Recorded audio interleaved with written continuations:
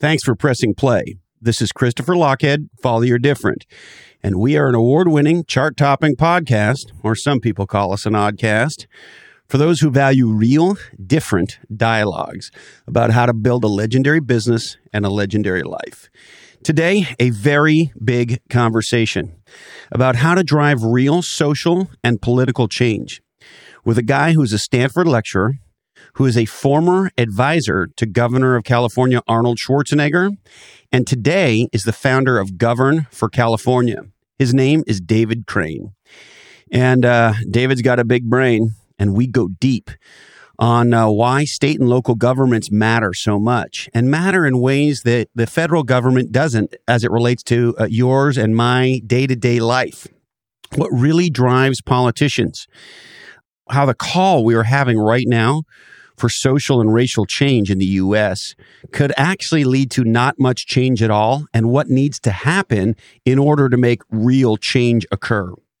This is a stunning conversation with a fascinating guy. And interestingly enough, David tends to lean more left.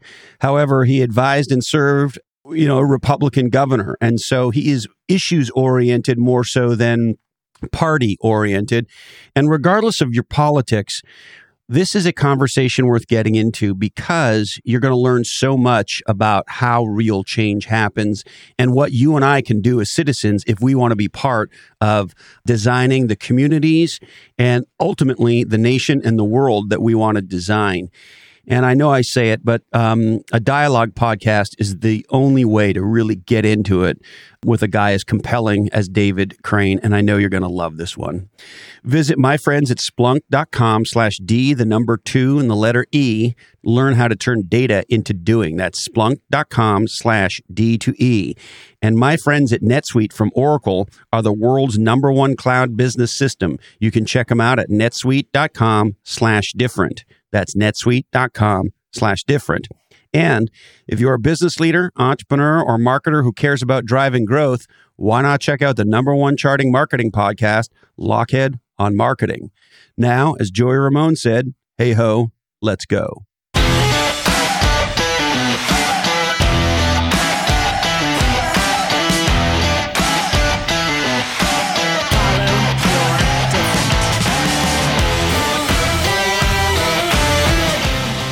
So, David, it's great to meet you.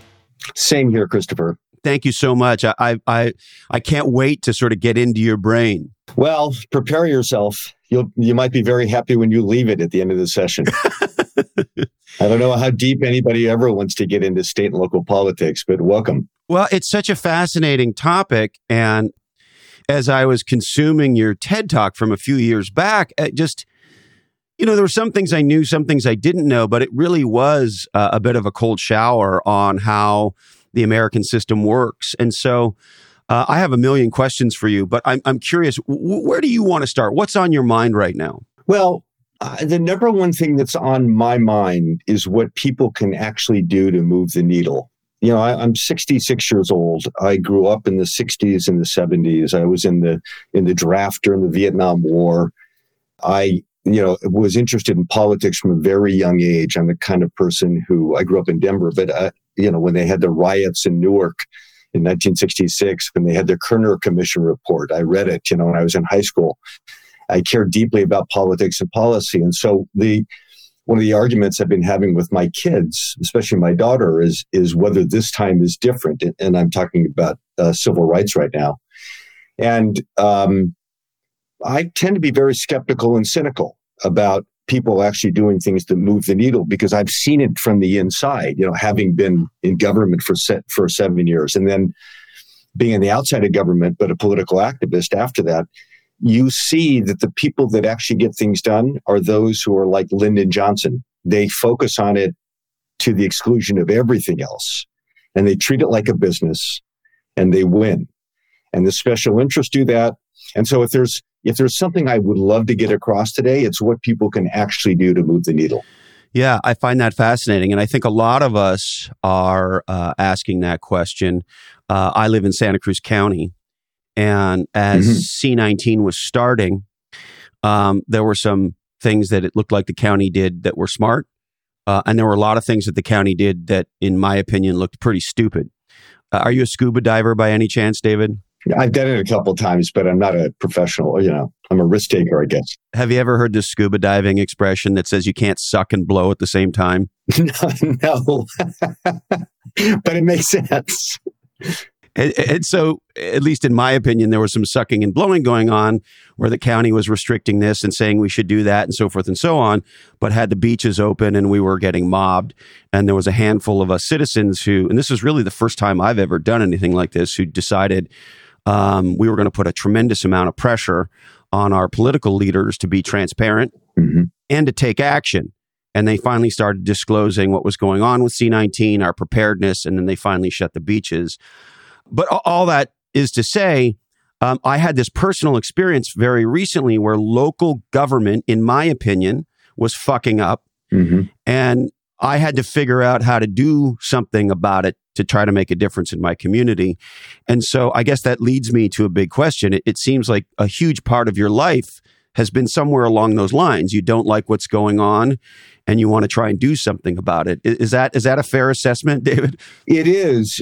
I did spend 25 years in business because I needed to make a living.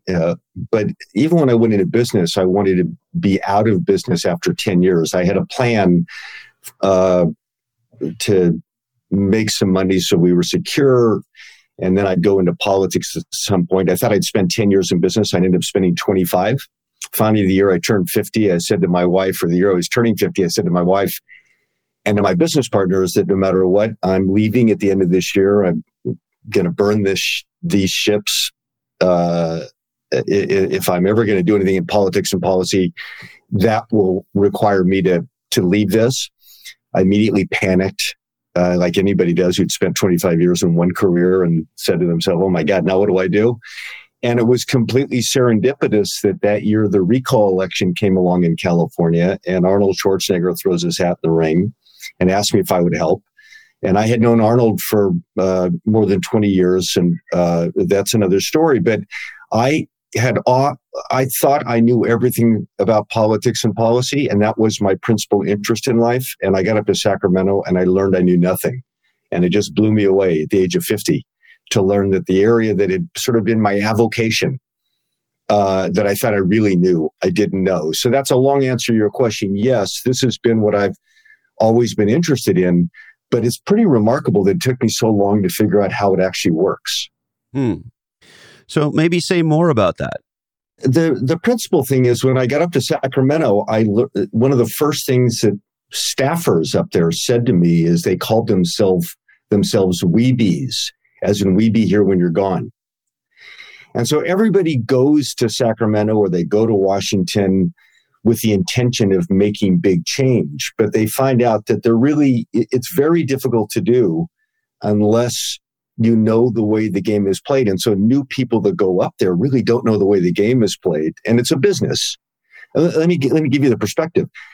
The state of California alone this year will spend $300 billion. $100 billion alone on K through 12 education, $100 billion alone on Medi-Cal, which is, Medicaid for now more than 13 million Californians. 1 in 3 Californians is covered by Medicaid. Well, the principal recipients of that $200 billion are employees and corporations, and their customers, the state of California, they will pay very serious attention all the time to what's going on with that government. And they're in the state capitol every day. And the legislators and the governors see them all the time. And so that is what you learn, is the way things really work. And most people find out, like you did. You found out your local government wasn't doing what you thought they should be doing when COVID arose. You decided to get involved. But you probably really wondered, why wasn't it operating properly before that? And that's largely because the rest of us are not deeply involved on a daily basis in government. And it's a bit of cold water in a sense, because the job never ends. You can't just jump into this for a while and then jump out, because the special interests will always be there. So it's, if you ever read de Tocqueville's Democracy in America, it's a federalist system, and people were supposed to spend a lot of time in state and local politics, and they didn't. And the results are we have pretty bad state and local politics. Well, I'm ashamed to admit, David, after I consumed your spectacular TED Talk sort of Is it called What They Don't Want You to Know or something like that? They count on you not knowing. That's what it's called. Great. And we'll put a link in the show notes for folks. But one of the stunners, I'm sitting there listening to your talk not long ago, and you make the point of most people, how most of what the government does is actually state level. And the federal government has less to do with our daily lives than maybe we thought. So that's definitely an aha.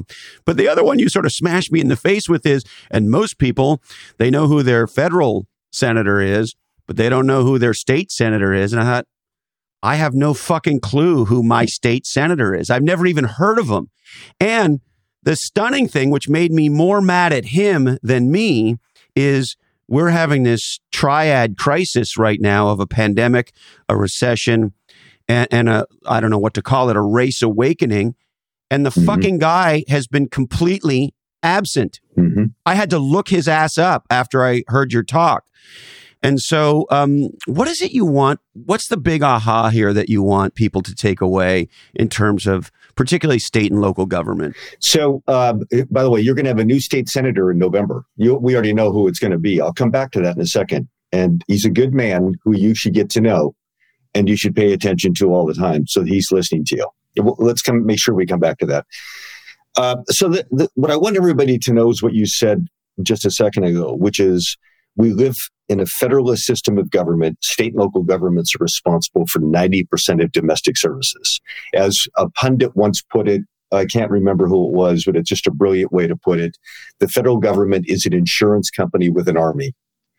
And that is largely what the federal government does. It spends more than $4 trillion a year, and most of that is a transfer payment to older people like me. I'm 66. I'm entitled to Medicare, which I'm on, and I don't take Social Security, but I will later. Most of federal spending is transfer payments. The operations are really in the Defense Department. And even that isn't that big. It's smaller now than federal spending on Medicare and Medicaid and the Veterans Administration, which is a business they do operate, the Veterans Administration. But state and local governments do everything else. Public education, public safety, public transportation. And that's why there are 4 times as many employees in the state and local government than there are in the federal government, even though the federal government spends much more money. Can you just say what you just said again, just so that it registers in my database? State and local governments have 4-5 times as many employees as the federal government does, even though the federal government spends more money than state and local governments. State and local governments are predominantly about services provided by employees. K through 12 is the biggest service. Public safety is the biggest service in local governments. If you were to look, I've never looked at the city of Santa Cruz's comprehensive annual financial report, which I recommend to all of you, but of course nobody will read.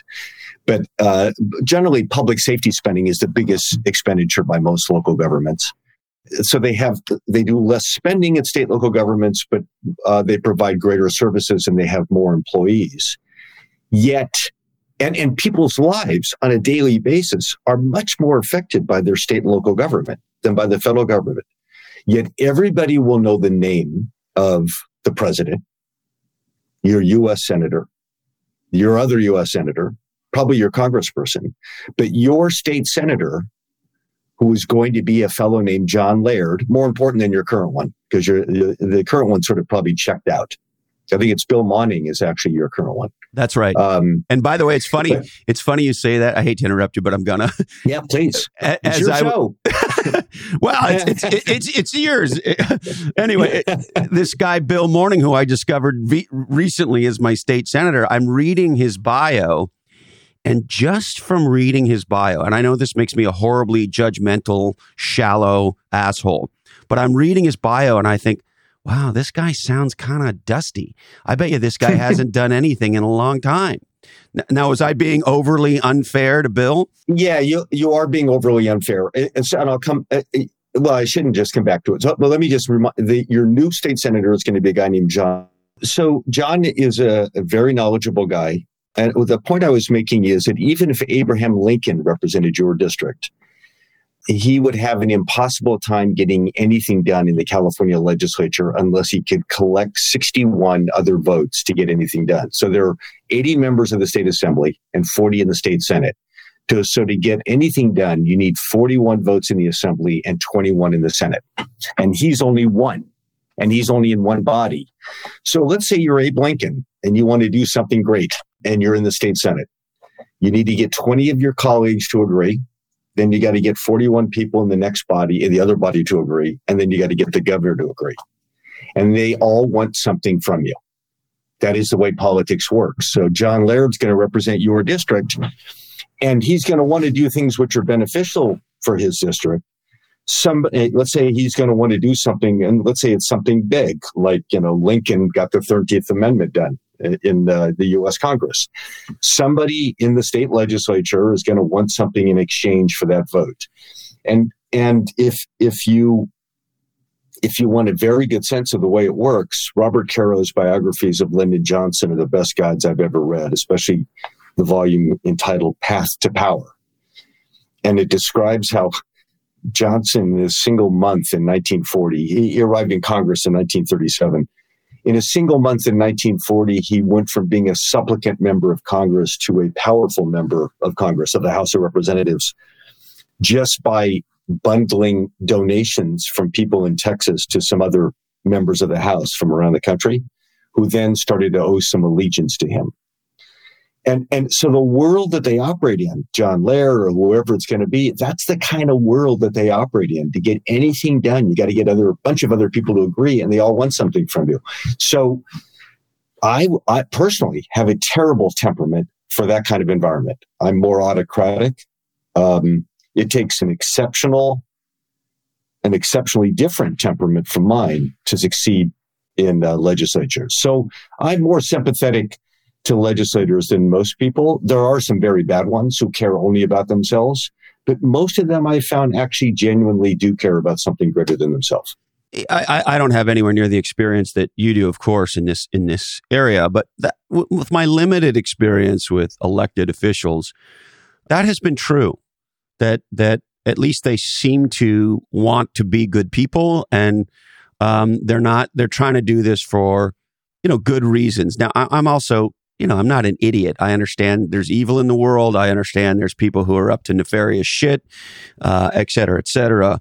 But I don't know. It just seems like to me, like if somebody like you says, I want to get involved with this stuff and I'm going to leave a long-standing business career to do it. Yeah, I guess the cynical could say, well, you're a power-hungry asshole. That's one perspective. And another perspective is, well, you're a guy with a 30-year plus or minus business career who now wants to try to make a difference, and you're going to try to do it. I don't know. You'll tell me if somewhere in between is the right answer. But I think it seems like a lot of people get into politics because they want to help. Yeah. So the answer is, if you really are power hungry, you're not going to get it generally by going into politics, because there's very little power. So if you're a member of the U.S. Senate, pick up any body, each individual legislator has very little power. They do get a fair amount of press. So for many of the politicians who I don't admire, it's more about, acclaim and fame than it is about actually having power. They just want to be, some of them just want to be recognized, or they want to be famous. But if they want power, politics generally isn't the place to get it. I tell you, even if you become president or governor, I saw it firsthand, especially in Western states where our constitutions tend to be more populous than the Eastern states or the Midwestern states. If you're a governor in California, you can get next to nothing done without the consent of 62 legislators. So people, you asked the question to me, why did I go into it? It's what I love. I mean, my walls when I was 15 years old in my home in Denver were covered with posters of Robert F. Kennedy. I was completely devoted to politics from a very young age, and I don't know why. And I'm nerdy about it. One of the reasons that it's pretty funny, actually. It's actually kind of a funny story. When Arnold and I met, which was in the late 1970s, what we found that we had in common was a mutual interest in politics. He was, then becoming an actor. If you met me in person, you would see for yourself that we obviously don't have bodybuilding in common. And we found that we had politics in common. And Arnold was dating Maria Shriver then. And so we would be having these conversations about political issues. And in the late 1970s, I don't know how old you are, but Jimmy Carter was president. I supported Carter. Arnold was not a U.S. citizen. If he could have voted, though, he probably would have voted for this guy Reagan, who was going to be running in 1980. Maria supported her uncle Teddy, who was challenging Carter for the nomination. And there was the Iranian hostage crisis, the energy crisis. We had stagflation, etc. There were, the oil crisis. I'm 52, so I was young, but I remember watching TV and seeing lines of people to get gas, right? It was, people were not happy under the Carter administration as I remember it. That's right. And we had the Iranian hostage crisis, and we are still in the middle of the Cold War, and the Soviets had invaded Afghanistan and more.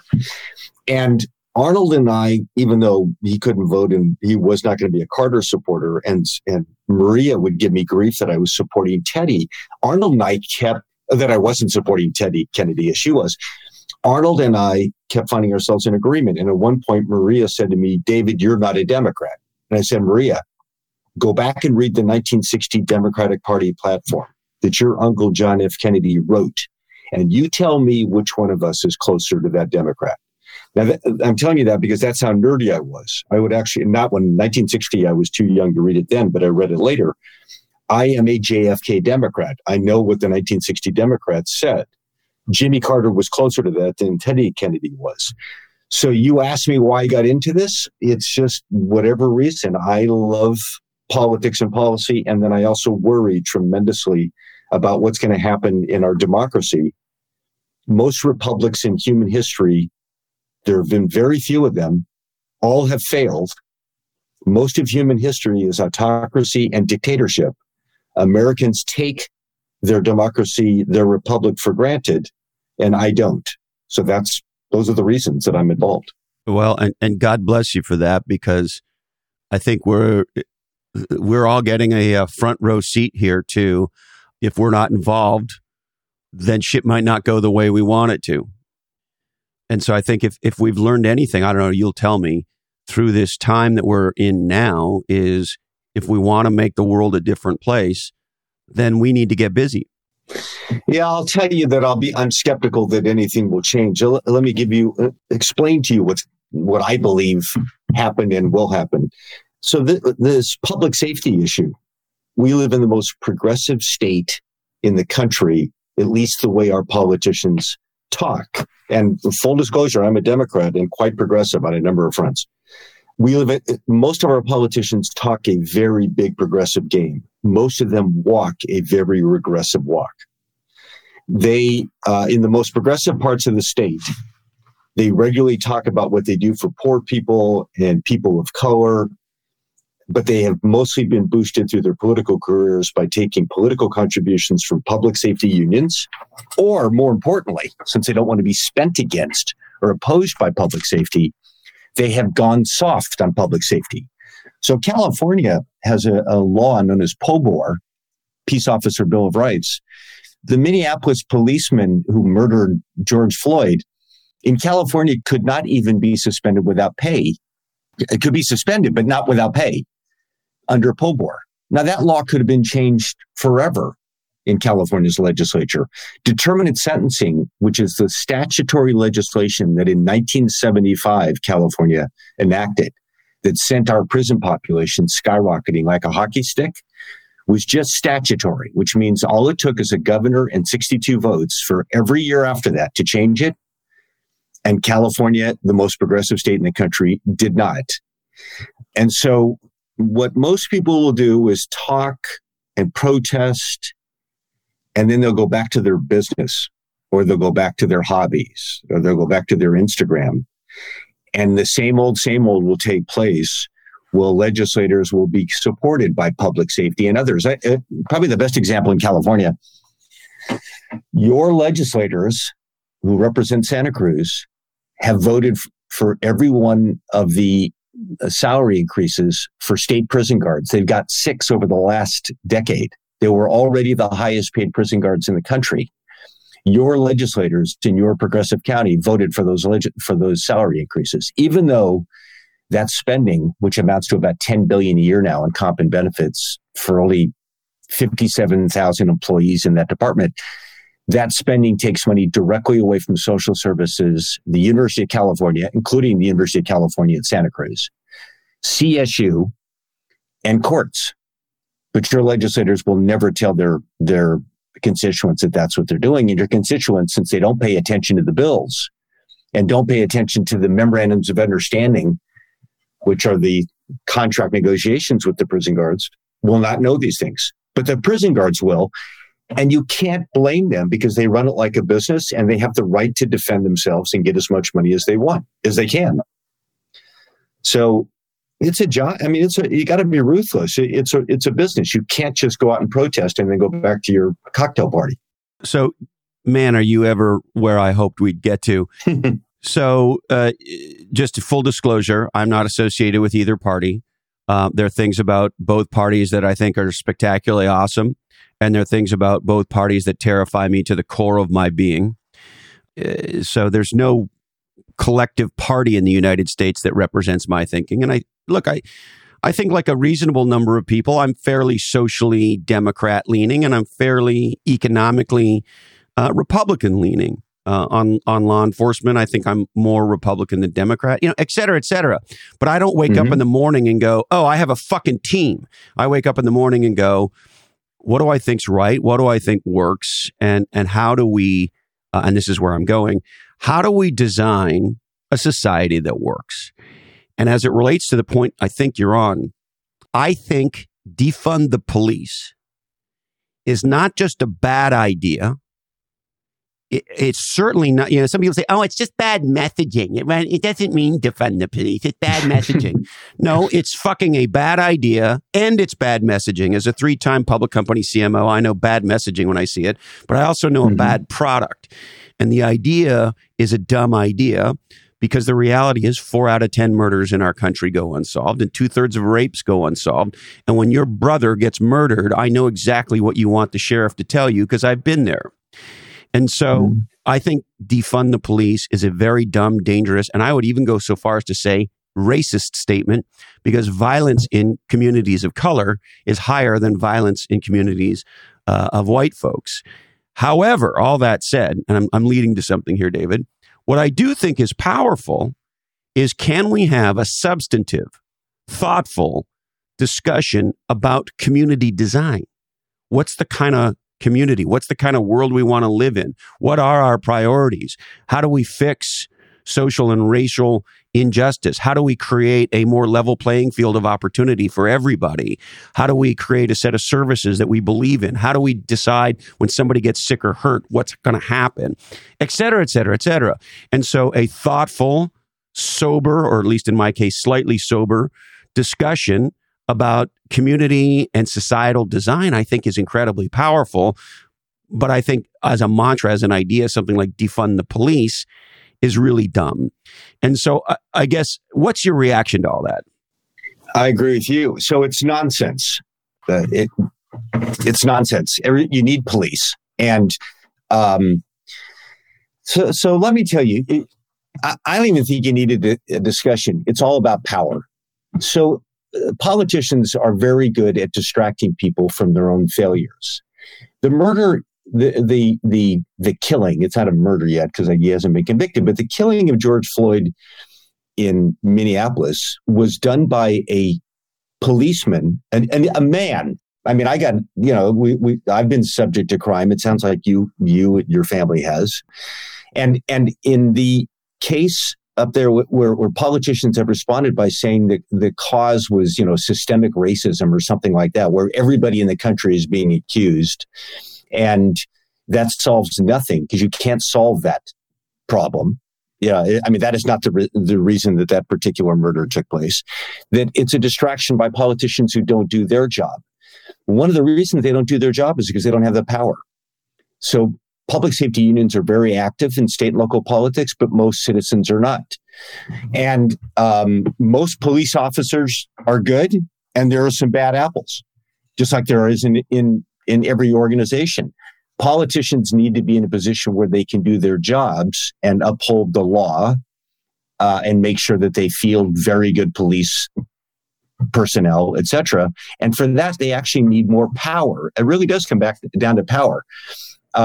If you were to be alone with any California state legislator and they were honest with you and you go, this might be fun for you. You can search the records and you will see the support from public safety unions for the most progressive members of the California legislature or Congress.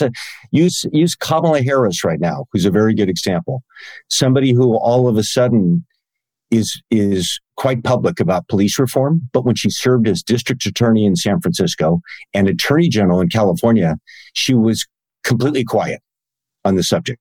And why? Because she did not want to face them in her elections. So politicians need support from ordinary citizens for them to succeed. It's not a conversation, Christopher. It's about power. So, I'm a student of Robert Greene's on this, and I think everybody should read his book, Laws of Power. And I forget his exact terminology, so excuse me. But the breakdown of power, I think, is very interesting. And in my life, my personal experience with power, I was born with zero power, relatively poor, lower middle class, working class, started a company at 18. And whatever power I achieved by working my way for it. For me, entrepreneurship wasn't a way up, it was a way out. And then became an executive and so forth. And I have experienced positional power. In my case, when you're the head of marketing for a good-sized public company, you have power. You have spending power. You have hiring and firing power. Your words echo loudly. You set policy, and you have power over employees. It's very clear and it's contractual. So I understand positional power, and so I guess my point is I've experienced positional power, and the place in my life that I'm at, and it sounds like maybe you are too. You'll hopefully tell me. I don't have any positional power in a traditional sense anymore. The only quote unquote power I have is my ability to connect and communicate and collaborate, the quality of my ideas, and my ability to influence and or learn and or educate. And so, and I guess my point in sharing that with you is, well, I understand and appreciate positional power and have enjoyed it because you can make things happen. It's cool. I kind of like it better now. I like that I can't make very many people do anything because I'm the boss. I love that the power that I have is my experience, my reputation, my ability to communicate, my ability to connect, my ability to collaborate, my ability to educate and learn. And so I guess my question is, if the system is set up in such a way that positional power is really distributed so that no one person, including the governor or the president, can get shit done on their own easily. If that's the design point, therefore there's not that much positional power, but there's this more, I don't know what you want to call it, softer power. Isn't that a good thing, or is it a bad thing, or how do you think about it? I generally think it's a good thing when you have checks and balances. So I like that. But you don't have checks and balances when the only people that are giving power to the governor and the legislature are special interests. So you have it's like carrying a knife to a gunfight. So I don't know what your view was of the public schools in California, but they tend to operate very poorly despite very, very fast growing spending. And that's largely because the California Teachers Association is very powerful with state legislators. And so let me give you a perfect example. We have a law in California known as LIFO, last in, first out termination of teachers. By law, when school districts lay off teachers, as they're doing in Sacramento City Unified right now, even before COVID, they were laying them off. By law, they lay them off last in, first out, no matter how good they are. Now, you would never do that when you were in your business. You and I, when we were both in business, the employees that we hired and fired, we chose them based upon merit. But you could take the greatest teacher in the world and they're laid off early in because they were the last one in. This is a tenure issue, is it not? No, that's separate from tenure. Because tenure, even if you're granted tenure you're granted in California after 2 years. But even if you're granted tenure, if you're the last one in, let's say you've worked there 3 years, and they haven't hired anybody new since then, and they're engaging in layoffs, you're the first one out, no matter how good you are. I was in one union in my life. I was a hospital worker as a very young man. I know how to shave your privates if you need a hand with that. Not that I want to, but but I digress. But the union structure that I was familiar with was exactly that. It was all the magic word was seniority, right? And seniority was the only sort of marker that could be used, and it seemed, to your point, to me to be completely asinine because it should be merit-based, performance-based. Correct. And here it's law. When you were in your union, it was by contract, and they negotiated it every time. Yeah. But here it's law. There's not a single legislator in California who thinks that's a good law. So if I have 25 years experience as a teacher, the likelihood I'm going to get fired is low. And if I'm a shitty teacher, it doesn't matter. Is that what the law says? Right. So there's not a single legislator who thinks it's a good idea. Well, maybe there are one or two. But so you would ask me, why haven't they changed it then? It's entirely about power. They don't have enough power. They'll get whacked. If they bring up that issue right now, the California Teachers Association, who again, I don't blame, they're just doing their job. They will make sure that legislator suffers a negative consequence. And every legislator privately will tell you this is the way it works. But why don't people stand up? Like, so John Laird, our new guy here in Santa Cruz, why doesn't John stand up and say, hey, listen, this LIFO business is bullshit. And sorry, you guys got to go fuck yourself. I'm going to go educate the California population as to why this is bullshit. And you could take your money and shove it up your ass. Why doesn't, if this is a bad thing, I'm not educated, so I'll just take your word that it is. But why wouldn't a John Laird or whoever else in the state Senate just sort of shove the middle finger up in the air and said, we're going to go get this fixed?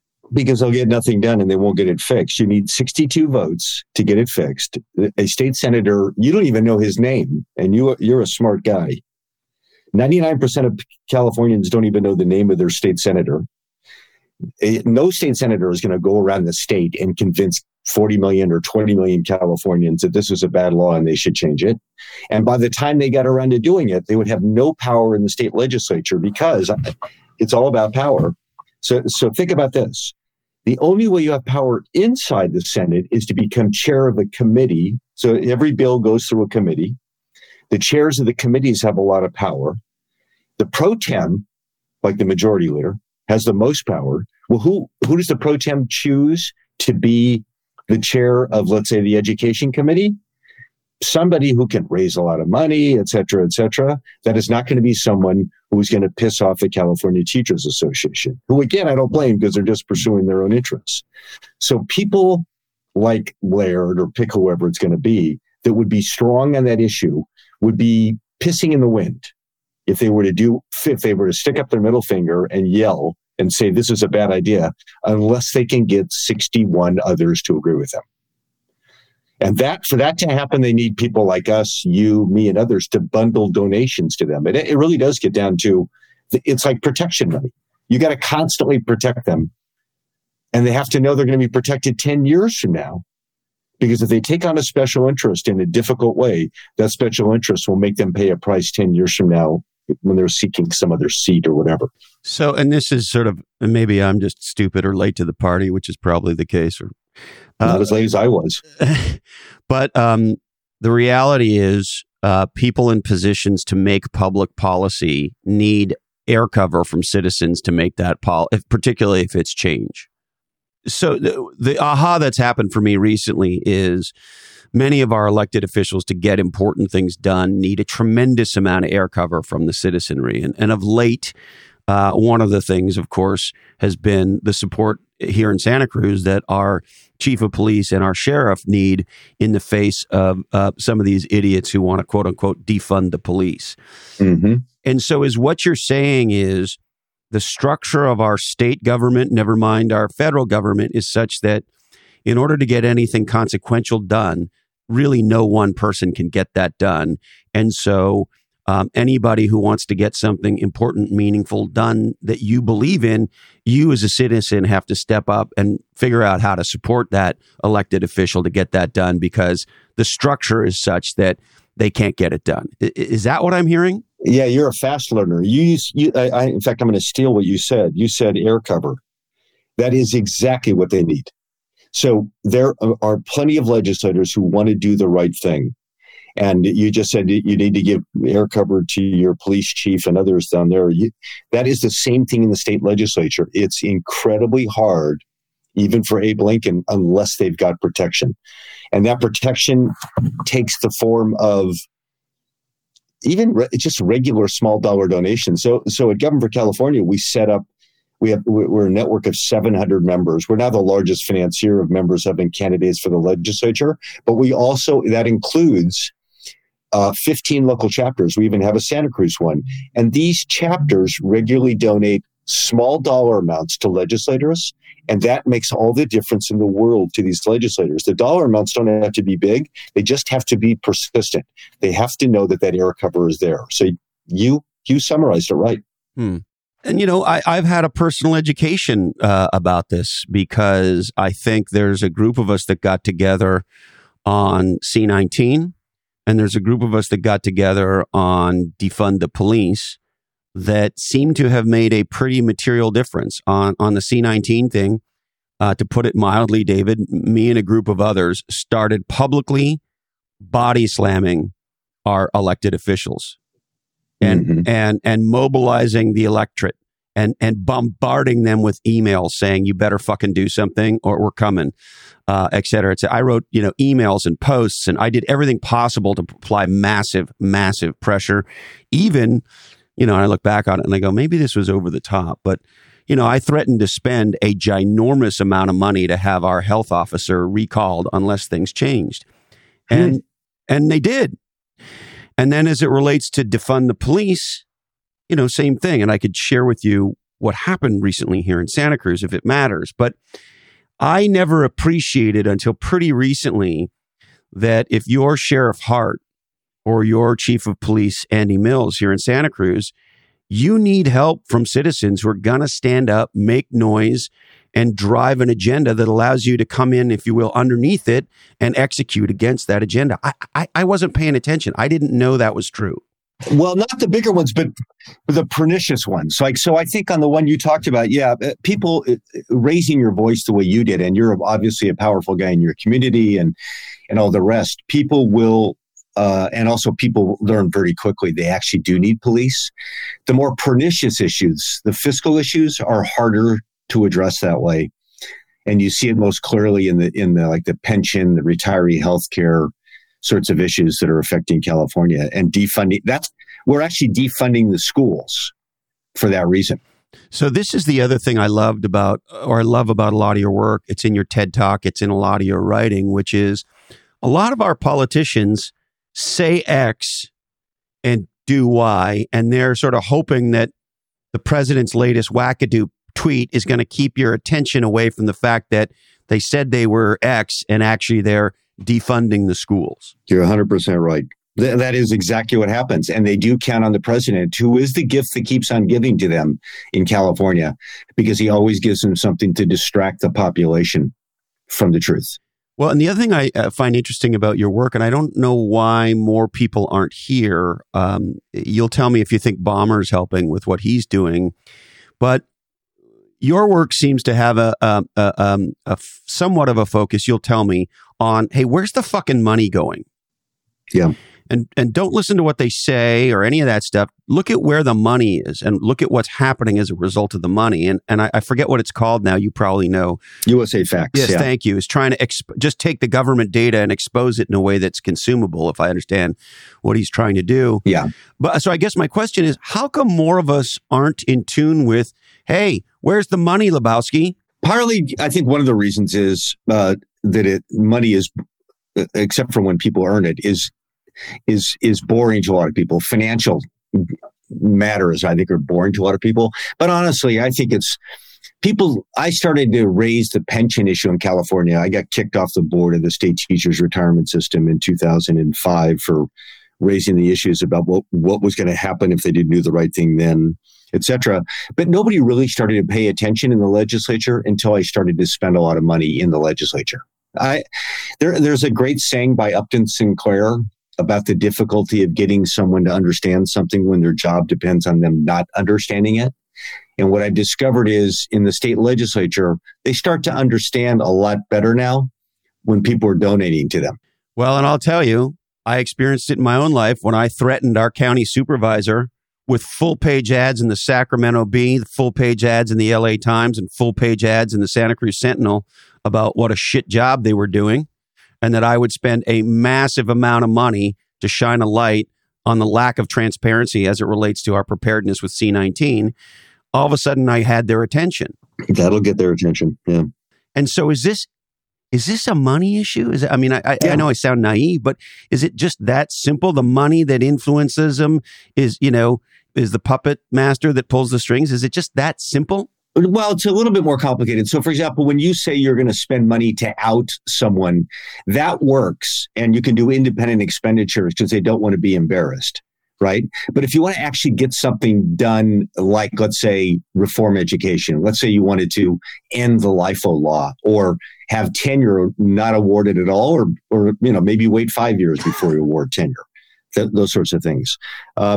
You would need to regularly donate small dollars. The money that matters to legislators is the money that goes directly into their accounts. Because here's another thing you probably don't know, but Lyndon Johnson understood quite well. What matters to legislators is the money in their own accounts because they then use that to help other legislators. And when they help other legislators, they earn their allegiance, which helps them get votes, which is how they get to 62 votes. Or how they become speaker, or they become, in Johnson's case, majority leader in the U.S. Senate. So you got to give those, and the dollar amounts are small. It's like you're in the business world. It's like a mispriced security, in the investment world. Yeah. It's unbelievably small. So, for example, this year, the prison guards will take down, or the corrections employees as a group will take down about $10 billion in comp and benefits. They will spend less than $1 million, most of them in direct donations to legislators, not exceeding $9,400 per legislator. And that's a return on investment that you and I probably never got in our own private sector experience. So it's really about persistence. It's about paying attention and regularly donating money so the legislators are protected. Does it go back to this air cover issue? Yeah. Yeah, you're a marketing guy, so you should be in charge of my business because you got it. It took me years to understand this stuff, but you got it very quickly. They need air cover. It has to be persistent and small dollars. Well, and it's interesting. Years and years ago, when I was growing up as a kid, I saw this piece of graffiti that I have loved ever since. It's stuck in my head, and the graffiti said, "Too many causes without a rebel." That's good. Yeah, that's good. It stuck with me. And so let me just give you an example of one that's driving me crazy right now. PG&E, who I have now called PG and Evil, has been ordered to pay for the Camp Fire, which caused billions of dollars in damages and killed a ton of people and destroyed Paradise, California. And I had to read it 6 times. They've been forced to pay a $3 million fine. 3 million. I was like, no. That's got to be 3 billion. No, it's 3.5 million. And they have admitted to the fact that they put profit over safety. Mm-hmm. They didn't fucking take care of their shit. There was one small technical carbidingulator that hadn't been replaced for 20 or 30 fucking years on some pole somewhere that caused that fire. And so I'm outraged by this. I don't understand where the fuck Newsom is on this. I don't understand how the fuck PG&E gets away with this. And nobody goes to jail, not a one. And they pay, really, it's not even a slap on the wrist. It's a nothing. It's a rounding error. And yet they continue. And nobody in the media seems to give a fuck. It gets reported on the local news. Oh, no, PG&E, and then we're on to the next topic. Like, how's that not? Where's the rebel on that? Well, historically, the regulators in California have largely been owned by the regulated. And that's certainly been true with the PUC and PG&E. Not all utilities are as bad as PG&E has been, that's for sure. You would know more about why the press doesn't report it. I suspect other things have now become so much more important to people. Plus, the Camp Fire was, 2 years ago? Oh, yeah. And everybody pays attention to the fact that PG&E did go into bankruptcy and the shareholders did get wiped out, right? So, or largely wiped out. So I don't know enough about it, but I know enough to know about the regulators are controlled by the regulated generally, and they donate to legislators. PG&E and others have been regular, persistent donors to state legislators, just like all the other special interests. The general interest needs to be a regular donor too. So I want to go back to this power thing with you. Is what it's going like? You look at Black Lives Matter as a great example. Mm-hmm. What everything that's gone on since the killing of George Floyd, and I think back on the Me Too movement. And one of our listeners shared this with me a long time ago. And he said, it's great all this stuff's going on. And it's great when people stand up and fight for justice and equality. It's all that's really good.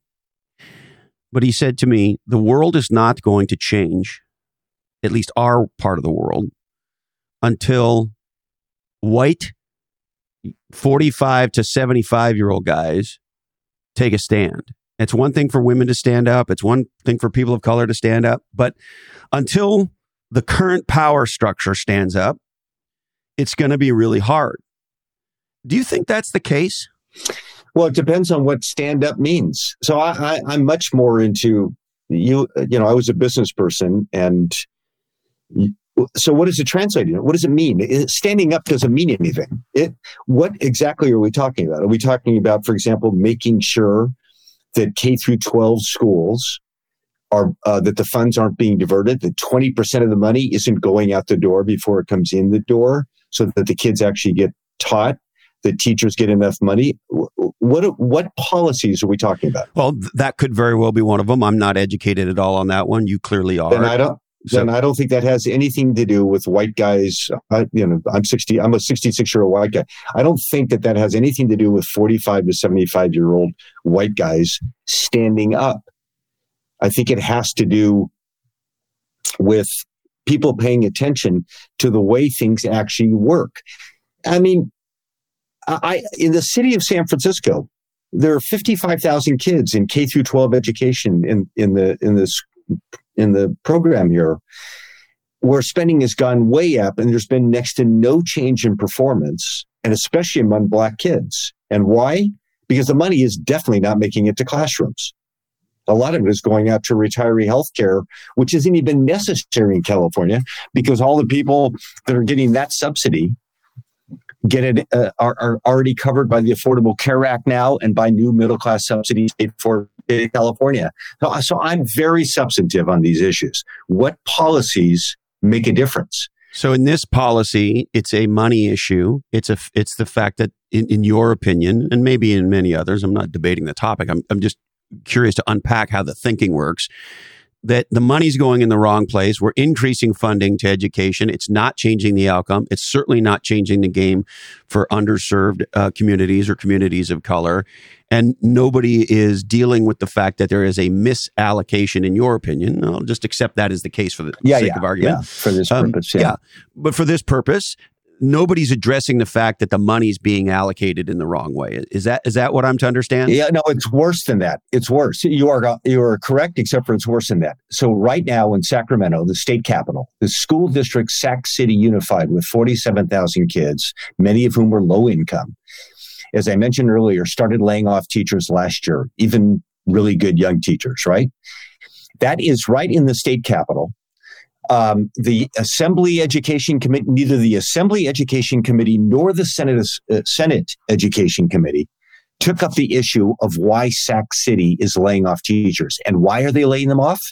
Because they're spending $22 million a year on retiree health care that, for example, the Ventura School District does not spend, that they don't need to spend at Sac City. for people that are already entitled, they're already covered by Medicare or Affordable Care Act or other things like that. So this is like a business, Christopher. You would know everything about your business, the one you're in now. And I'm telling you, this is like a business. Now, why are those legislators not speaking up? Because they are scared to death. They'll get whacked by the California Teachers Association. And that is not the fault of the Teachers Association. It's the fault of us for not being there to protect those legislators. That's the other narrative that you return to that I find interesting about you, David. Whether it's teachers or prison guards or whoever it is that's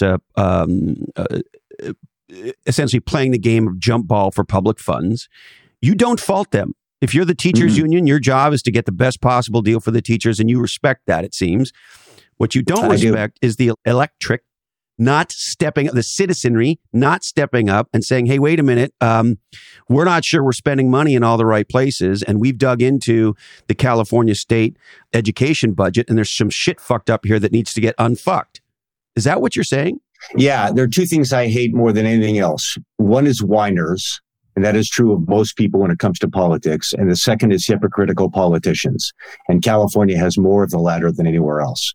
The most progressive districts in the state are the ones that behave the most in the most regressive fashion. So don't say that again there, Handsome. The most progressive talking legislators in the state behave in the most regressive actions. There's no gulf greater than the words or spoken or tweeted, more often tweeted, by a progressive legislator in California, and then the gulf between those words and the actions they take when they're actually in the legislature. For example, East Bay legislators voting to boost salaries for prison guards, even though it takes money directly from the University of California. And so why isn't there more of a public debate on spending priorities? Because it requires work. It requires, I'm sorry to cut you off, but it requires drilling down, not just conversation. It's like running a business. The legislature considers up to 5,000 bills a year. They pass 1,000. The governor signs on average 80% of them. They write 29 codes, including the education code, the criminal code, the business and professions code, the labor code, the environmental code, all those sorts of things. They're coders, if you will, and they know their codes, and all the special interests know the codes, but the ordinary citizen does not. And so what do? They tweet or they skim the surface like most people, but they don't drill down. Whereas the special interests, and you can't blame them, will drill down. And and that's why one of my favorite lines, it's a sad one, is, reportedly when after the Constitutional Convention was held and Benjamin Franklin is walking away, some citizens asked him, Mr. Franklin, what kind of government did you deliver? And his response was, a republic, if you can keep it. Right. And so is the bottom line on this stuff, we need a more engaged citizenry? Yeah, it's what de Tocqueville said. It's what we were supposed to do. It's what everybody takes their democracy, their republic for granted. And in this case, it's just extraordinary to me how much they do. And I can still remember when I first was dating my wife in the 1970s, she had been born and raised in Marin County. And there was no place I found, and she was graduate from high school like in 1975. And I said, none of her friends were aware of all the political issues around the world, et cetera, et cetera. And I just said, what you all need is an invasion from the Soviets, because people just don't pay attention to their republic and the danger that we constantly face. And, maybe I'm too much of a worrier, but so few republics have even existed, much less lasted, that, it does require diligence. So let's take C-19 as an example. At the beginning, I remember there was this old quote from Reagan, and he said something to the effect of, if an alien from outer space was attacking the world, we would all unite and stop fighting with each other. Mm-hmm. And I remember when C-19 started, for some reason that quote stuck in my head, and I was thinking, okay, well now we're going to see a united planet dealing with this fucking problem. And here we are now with some meaningful percentage of Americans saying that what's really going on here is Bill Gates has a Sasquatch farm, and he's trained the Sasquatches to install 5G and puke out the virus onto us with 5G towers such that he can make money on selling the vaccine. Like, that's where there are people who think that. Yeah, there are definitely people that think that stuff. And so how the fuck are we in a place where we could not unite the United States against that? Or in the case of the George Floyd murder, we seem unable to unite the United States on a very simple fucking idea. If there's injustice for one, there's injustice for all. If it's not a level playing field for one, it doesn't work for all of us. And what this is really about is a fucking level playing field, is a real meritocracy, etc. Right? That to me is where this thing goes in my mind. And of course, there's some huge racial problems we need to get on. But what we need to, the bottom line of it is about equal equality. It is about equal opportunity, and it is about equal treatment. And yet somehow, whether it's C-19 as a thing that we need to unite to deal with, or whether it's racism as a thing that we need to unite to deal with, we end up having these asinine discussions about whether or not masks are a good thing or are a punitive way of destroying our freedom. Yeah, I don't know. I mean, I don't think you'll ever get 330 million Americans. There are always going to be people that are going to believe in weird things. You're not going to have the world united in a view. I'm reading the book on the great influenza now about, the Spanish flu. And, you saw some governmental action there, but you didn't see great coordination necessarily among those governments. They couldn't communicate as well then. But I just think, even on the civil rights issue you just mentioned, I don't think that we have to address racism in total for everybody to make sure Black kids in San Francisco Unified School District have good teachers in their classrooms. So I'm a little bit like a hammer where everything looks like a nail. And that's an example of where politicians want to distract people from their own failure. There is a reason that Black kids are getting poor treatment in Sacramento City Unified. All the white, richer families can send their kids to private school, maybe, or move to the suburbs. And so it comes down to what are the details? We got to make sure kids get good schools. And that is about good governance. We're not going to get everybody to agree. Why is it hard to say, hey, listen, we need Black kids to have good schools. We're going to fucking fund that. People will say that all the time, but then the devil's in the details. And so, for example, I'll show you exactly what will happen on that one. If you go to page 33 of the governor's budget, you will see a dramatic increase in spending on state schools over the last decade, the fastest growth in the country the last 5 years, to more than $100 billion per year. You still have people saying the problem is we don't have enough funding for schools, but that's because they're not leveling with people that there's a back door out of which much of that money has been exiting, so that it doesn't make it to classrooms. So it's not good enough to say, let's make sure we have this or that. It's the devil's in the details. You actually need the Assembly Education Committee to have a hearing and say, why are they spending money on retiree healthcare when it should be going to, they can raise, at LAUSD alone, LAUSD, which has some of the poorest kids in the country, 550,000 kids in that district, they could raise the current salaries of teachers there nearly $10,000 a year simply by one reform that everybody knows is a reform that they should do. So, and yet it doesn't happen. It's about power. It's power. If you want more details, at LA in particular, that reform is cemented into place by something that was done by the state legislature in 1992 that changes the makeup of the Health and Safety Committee that that governs the health and safety benefits. No, health benefits of LAUSD employees. So you would need an act of the legislature to change the makeup of that committee, and you could free up $300 million a year. And why is that so fucking hard? Because the unions would fight it. It's a collective action problem. So the 7 members of the LA school board, only one of whom right now was somebody who would vote to do that, The other members, with the exception of maybe one, are largely backed by the teachers union, who, again, I don't blame, but who's very successful getting those people elected to I bet you don't even know the names of the members on your school board. No idea. So that they do. Right. So let me ask you this then. One of the things I've been wondering about is the cost of elections. And I was originally born in Canada. Of course, elections are very different in Canada and most of the former parts of the excited kingdom. They don't go on for very long. I can't remember exactly, but they're like 8 or 10 weeks or something. And there's huge limits on campaign spending and so forth and so on. And so point A. Point B, I remember when Meg Whitman was running for governor, I seem to remember, you would probably know better than me, did she spend near $1 billion trying to become governor? $173 million. I thought it was more than that. Are we, is one of the candidates for president this year going to spend over $1 billion?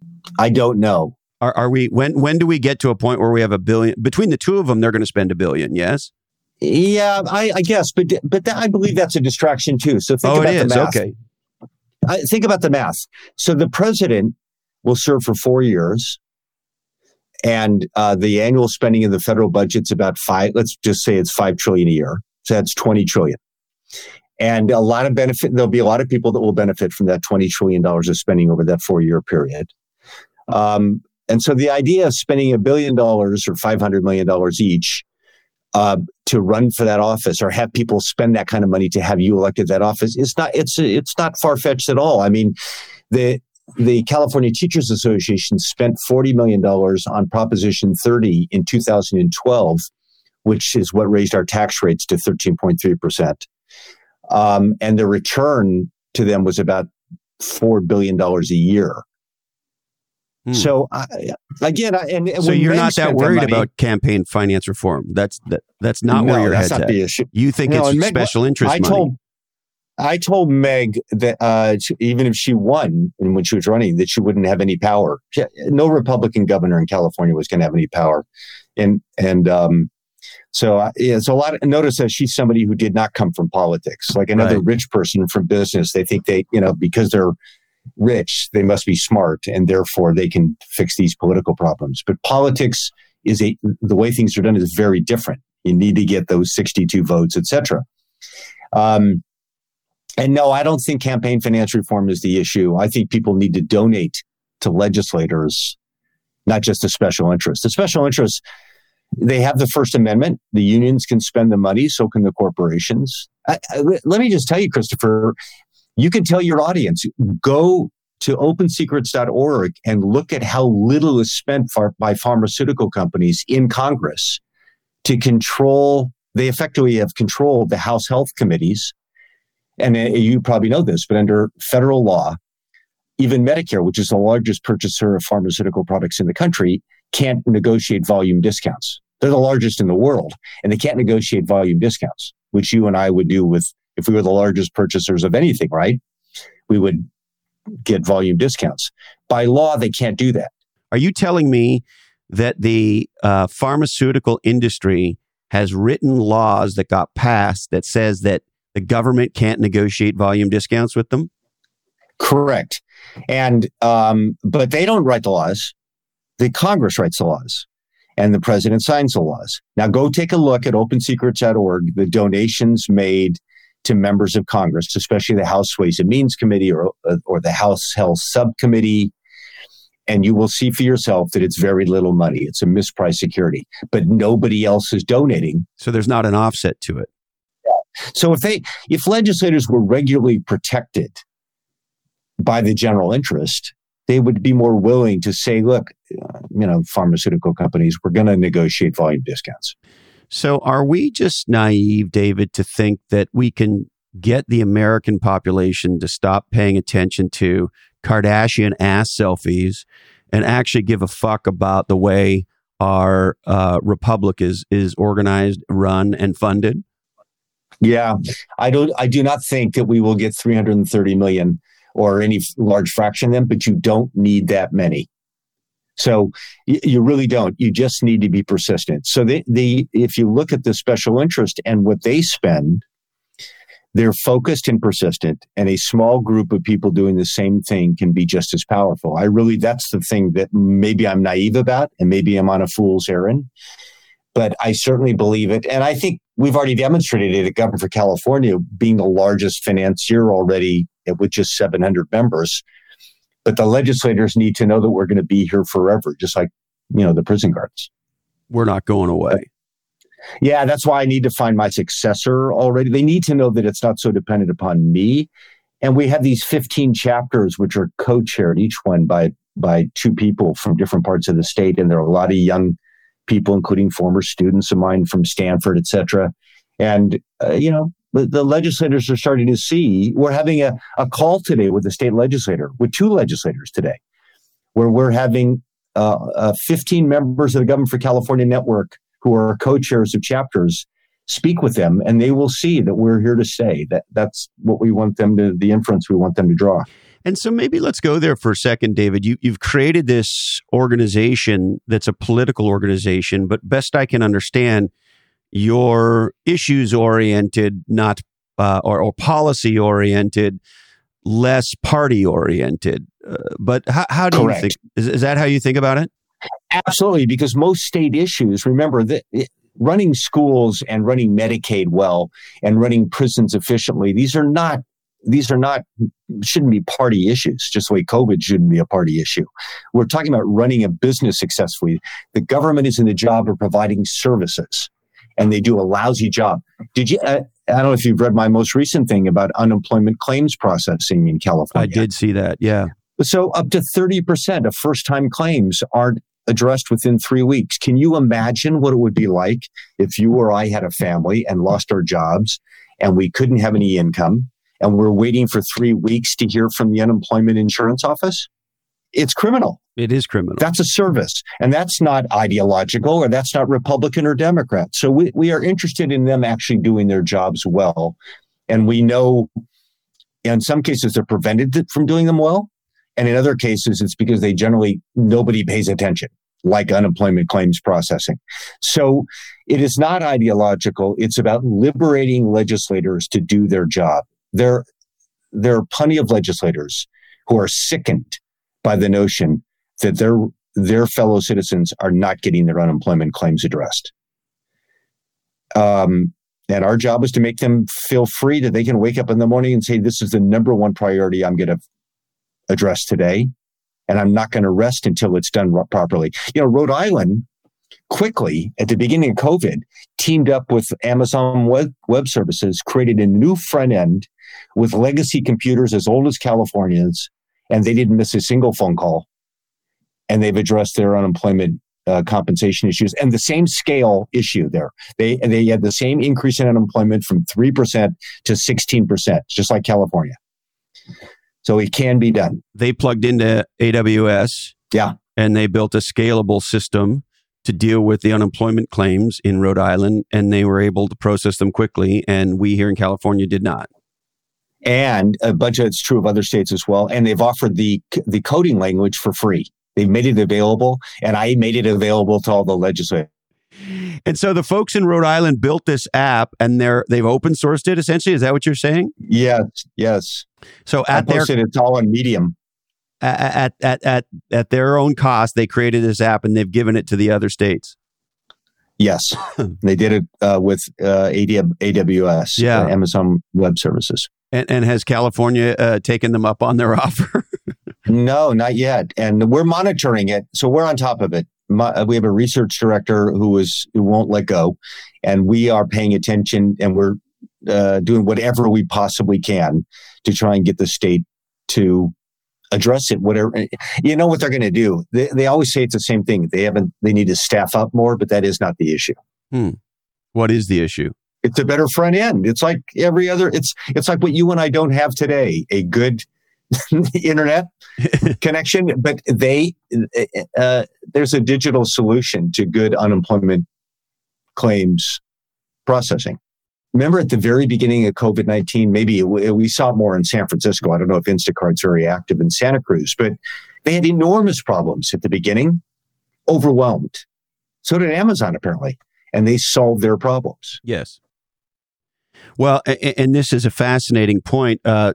My good buddy Doug Merritt, who's the CEO of Splunk, who's one of the most important kind of data platform companies around. Mm-hmm. You know, we've talked about this a ton. That one of the things that we have witnessed over the last several months is the digital divide between the public and the private sector. Mm-hmm.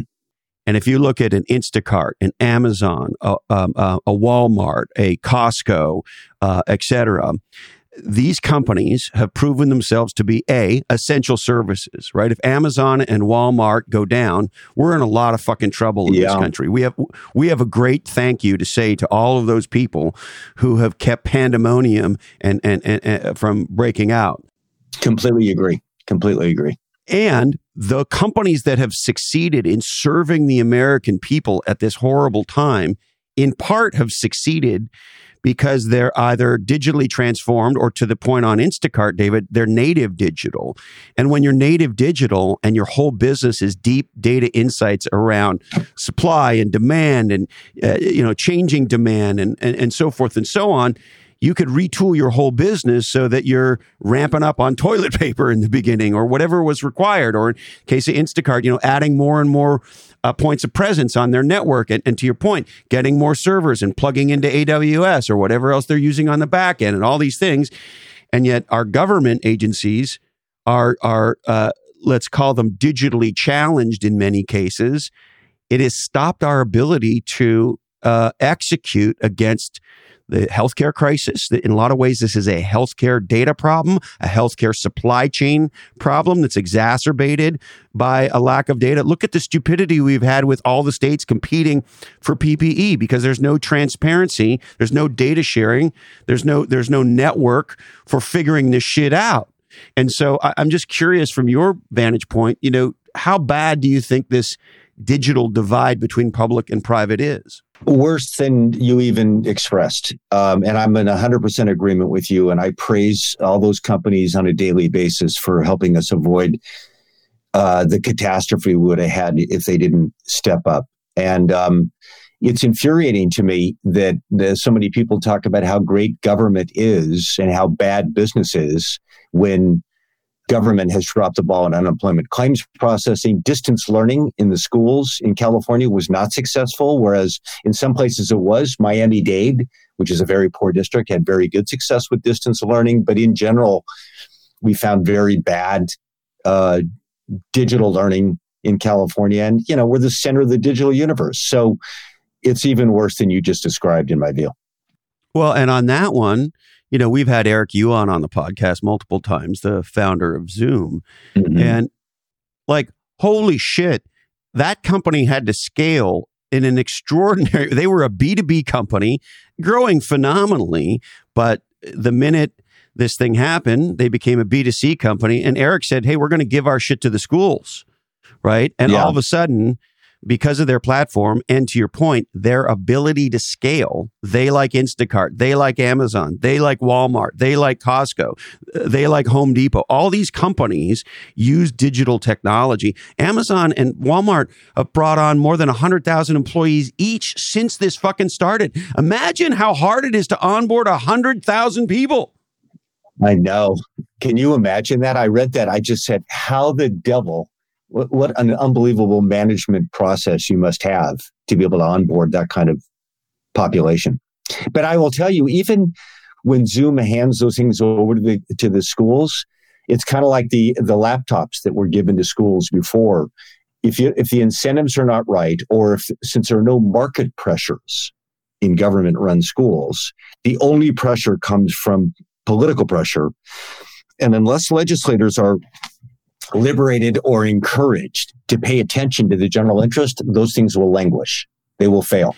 So is the big learning that if we want things to be different, citizens have to get involved, and we have to figure out how to give air cover to the politicians that support the changes that we want to have made. And that requires individual citizens to pony up and support state level politicians and county or city based politicians. Is that the sort of the big message? Yes, and it doesn't have to be big. It does have to be persistent, and it can be.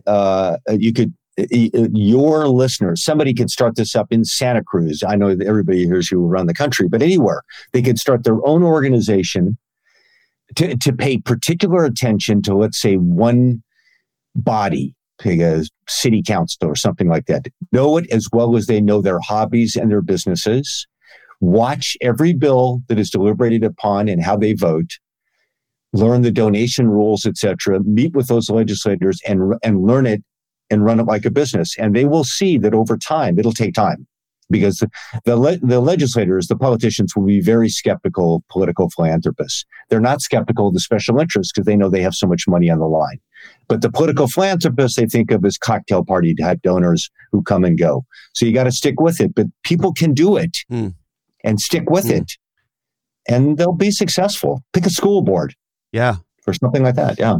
And is that why ultimately, David, you wanted to start your organization? Was you wanted the legislators that you were supporting and or opposing to understand, I'm not just a business guy that cares about a topic. We're creating a coalition of people who care about a certain set of things, and we're not going anywhere. And we're going to support the politicians that support what we believe in, and we're going to make life really hard and bad for the politicians that don't. And we're not going anywhere. Yes. And I will tell you, along the way, I learned some enormous lessons. I was completely wrong about a number of things, like any business. And when I launched it 9 years ago, I really thought all we had to do was win 6 major races. That if we had 6 new state legislators who were like all Abe Lincoln types, we could convert the California legislature into a truly reform-oriented body. And I was wrong. I learned you have to be there forever. You need more than 6. You don't need as much money as you thought. It's less about winning elections than persistently supporting legislators who are willing to do the right thing, make trade-offs along the way, etc. But you'll notice I keep coming back to this thing about running it like a business. Yep. It's like you and I both found this in our own business. You're constantly, I know it's a funny word to use, but you're constantly pivoting. Yeah. In business, because you got to face reality. We live in a world of reality, and it's true in this world as well, which is why I keep saying you can't treat it just like a protest here and there. You got to run it like a business, and that's really hard for people to do. And so if you think about the Black Lives Matter movement and the fight for racial equality that we're living through now, how do you see this playing out? What does it look like through your lens? Unless they focus on the issues that actually affect Black lives, like I think education is so critical in that regard, like those specific issues, and also policing, where, again, I do not share this notion of systemic racism, etc. There are some bad cops and there are some good cops, that if they don't focus on the details and run that like a business and make sure that you protect legislators who actually pay attention to Black kids getting a good education and to Black people not being disproportionately or being harmed by police proportionally or disproportionately, then I think it's just like 1966 and the Kerner Commission report on Newark. So no major change. Here are the two things, the two levers that I see. And, I've spent a lot of time talking to my Black friends since this happened. And even though I'm a talker, I've tried to bite my tongue and listen a lot harder than I've been talking, particularly with my friends of color. And there's two things that come up. One is the one that you're on, which is education. And we recently had an episode with a guy who leads Mayfield, which is one of the top VCs in Silicon Valley, Naveen Chandra. And, Naveen's an Indian guy, and he talked about his personal path and being able to get a scholarship and go to Stanford and being able to come from India to come to the United States and ultimately become an entrepreneur and then a venture capitalist and be hugely successful. And he stressed education. Mm-hmm. And you sort of look at it and you go, I know there's all this negativity about education and all this sort of stuff, but the reality is we need fair and equal access to legendary education if we're going to create successful people, do we not? Mm-hmm. I think it's key, especially in the most competitive world ever. Right. Look, this is a dumb time to be dumb. Really. So couldn't be a worse time. That's a big lever I see. And in this new social discussion, I'm not hearing much about that. The other one I'm not hearing about, which is near and dear to my heart, is Black Entrepreneurs Matter. I am a over-the-top, unapologetic supporter of entrepreneurship because I got thrown out of school at 18 and with nothing, took it upon myself and materially changed my life. Yeah. And we live in a country where we can do that. And are there barriers and are there... Yes, I get all that. But I've traveled over 6 million miles on a plane in my fucking life. I have a pretty good idea. God. This is a very good country if you want to start something from nothing. And so where are the programs? Where is the focus on entrepreneurship, on teaching people to fish and stimulating education and entrepreneurship? Like, for example, Naveen was telling me has happened in the Indian community, and then access to programs that empower young people who want to go into these areas, want to educate themselves, and then ultimately want to start businesses or join budding businesses. Virtually all the job growth in America comes from entrepreneurial and small companies. Mm-hmm. And yet we are at the lowest level of recorded entrepreneurship in American history. And I don't hear anywhere near enough conversation about, hey, if you want to make a difference here, education and entrepreneurship. But I'm curious as to your thoughts. I share your view. I mean, couldn't agree more. And that's why I think it's politicians are distracting people with things that, like, charges about every systemic racism, et cetera, when the focus should be on education and making an opportunity. Those are the two things that work to allow people to advance in our country. And that's why California has been, I told you before that we hate whiners at Government for California and we hate hypocrites. And the hypocrisy when it comes to this issue is enormous when you have K through 12, which is in some regards almost like Soviet style in California. The education code is thick as can be, with rules over everything. And I don't know what your view is of charter schools, but at least they're liberated to actually teach kids. But that's only 10% of the kids in the state.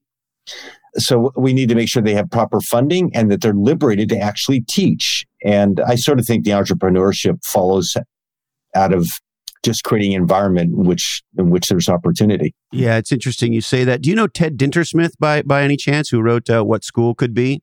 No, but I'll write that down. Yeah, he's a fascinating guy. I'm happy to introduce you to him. He's got a great brain. He's a former VC who, like you, wanted to make a difference and wanted to go into making a difference in education. But he didn't want to be like every other business asshole who says, hi, I'm here to help, and I'm going to puke all my ideas on you. He educated himself. And he literally spent, I forget how much time, David, but a meaningful part of his life. And he traveled to schools in every state to get a sense of what's going on, what's working, and what's not working. And he wrote this wonderful book. But the interesting thing, and Ted says a lot of stuff, and I don't want to sort of summarize his whole book with one idea because there's a lot of ideas in there. One of the powerful ones in there that I thought was incredible, he used the word agency a lot, which is sort of my memory of his learning was that legendary schools allow kids to have much more agency, much more choice around where to focus. And that there was essentially a baseline set of things that we all should understand and all learn, some base math, and you got to learn your alphabet and your spelling and, all the good stuff, history, etc. But after a certain base level of knowledge, that kids should be able to say, well, I'm attracted to math, or I'm really attracted to art, or I'm really, whatever it is, and begin to tilt their education based on their interests. But he's a fascinating guy. Well, I'd like to learn more about it. If you could connect, or at least send me what to read that he's written. Yeah. But I don't see how anybody can succeed. I mean, my wife and I have two kids who are now 31 and 29. And the number one issue, of course, in raising your kids is after health and things like that, is to make sure they have a shot in life. And I don't see how you have a shot without education. Yeah. Well, David, this has been fascinating. I could clearly talk to you for 15 hours about this stuff. What you're saying is we need a more engaged citizenry, and we need people who are willing to throw in a few bucks to support local and state government elected officials that support the kinds of things we care about. Yes. And then the other thing I hear you saying is pay attention to where the money goes, not where the tweets go. Yeah, not just the money, the actual legislation that they pass. So In fact, I would go further. I would say tell people don't even pay attention to their tweets or what they have to say. It's all actions. Yeah. Is there anything else you want to touch on, David, before we wrap? I guess I just would leave everybody with Ben Franklin's remark that we have a republic as long as we can keep it. And I hope people get as involved as they possibly can in preserving and protecting their republic. David, you are unbelievable. I really appreciate this time in your brain. It's been a very educating discussion for me, and it makes me feel good. Even if you and I don't necessarily agree on everything, what I love about what you're doing is you're driving an important, substantive conversation in a world that feels like it less and less wants to have important, substantive conversations. Right. And I don't. Maybe this is a side note, but I, as I've gotten older, care less about that somebody says they're a Democrat or a Republican or that they're pro this or anti that, or, I care a lot less about that, although that matters. But what I really care about, to your point, is, are they a good person? What are they doing? Right? What difference are they making? And if we have ideological differences, great, let's talk about those. Let's debate them. We should have room to discuss, should we or shouldn't we be increasing the pay of prison guards or not? But let's have the fucking discussion. Mm-hmm. And that's what I deeply appreciate about what you're doing. Well, it's my pleasure. And I hope more people will get involved in their state and local government. Thank you, David. And I hope you'll be willing to come back at some point down the road. Of course. Thanks for having me today. It was fun. My pleasure. Thank you. Well, there he is, the legendary David Crane. And if you enjoyed this conversation as much as I did, we would love it if you shared it with somebody that you think would get some benefit. Now, in times of crisis like this, legendary organizations turn to data. And that's where my friends at Splunk come in. Data is key to driving the outcomes that we want in our businesses. Splunk helps you bring data to every question, every decision, and every action. Learn how you can turn data into doing at splunk.com/D2E, as in data to everything. That's splunk.com/D2E. And right now, businesses are doing everything they can to make it work in this bizarre economy. And today, more than ever, you need every advantage. And that's where my friends at NetSuite come in. They're the world's #1 cloud business system, including HR, finance, inventory, and omni-channel e-commerce. So you can manage every penny with precision. So whether you're doing $1 million or hundreds of millions in sales, NetSuite gives you the visibility and control that you need. And they're offering you an awesome free new guide called The 7 Actions Businesses Need to Take Now. And you can get your free product tour at netsuite.com/different. So to get your free guide, 7 Actions Businesses Need to Take Now, and a free tour of NetSuite, go to netsuite.com/different. All right, we would like to thank David Crane. Thank you so much, David, for a fascinating conversation. You can find him on the internet at governforcalifornia.org. That's governforcalifornia.org. My friends at One Life Fully Lived are the nonprofit helping you dream, plan, and live your best life. And I got to tell you, the programs that One Life does for people of color, for underserved communities, in helping to teach resilience and entrepreneurship are stunning. Help us make a difference today at onelifefullylived.org. My friends at Bottleneck.online are the world's first dedicated distant assistant. They've been physically distancing before that was even a thing. So get a physically distant, dedicated assistant, say that 10 times fast, at bottleneck.online today. A couple podcasts I want to turn you on to. Cloud Wars Live with my friend, Bob Evans, who'll be coming up on an episode here very soon. I'm a regular guest appearing pretty much monthly on Cloud Wars Live. If you're in the tech business, it is a must.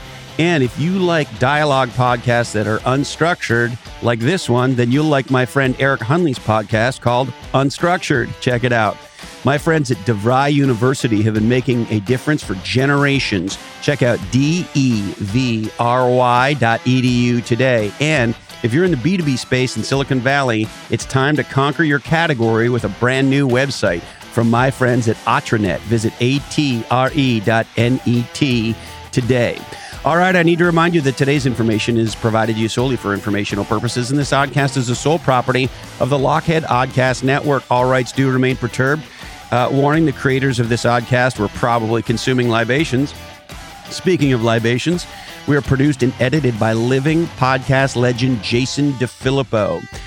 And you can check out his podcast, Grumpy Old Geeks. It's one of my favorites, and I love it. Sarah Knox and Jamie J do technical execution, build Lochhead.com and other awesomeness around here. Show notes by Diane Gervasio.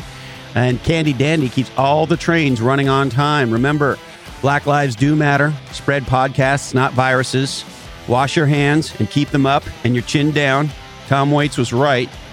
Remember that education is expensive, but nothing's more costly than stupidity. Only buy pasture-raised free-range eggs because chickens are people too. Love you, Mom and Dad, and hey, Colin. This oddcast really ties the room together, doesn't it?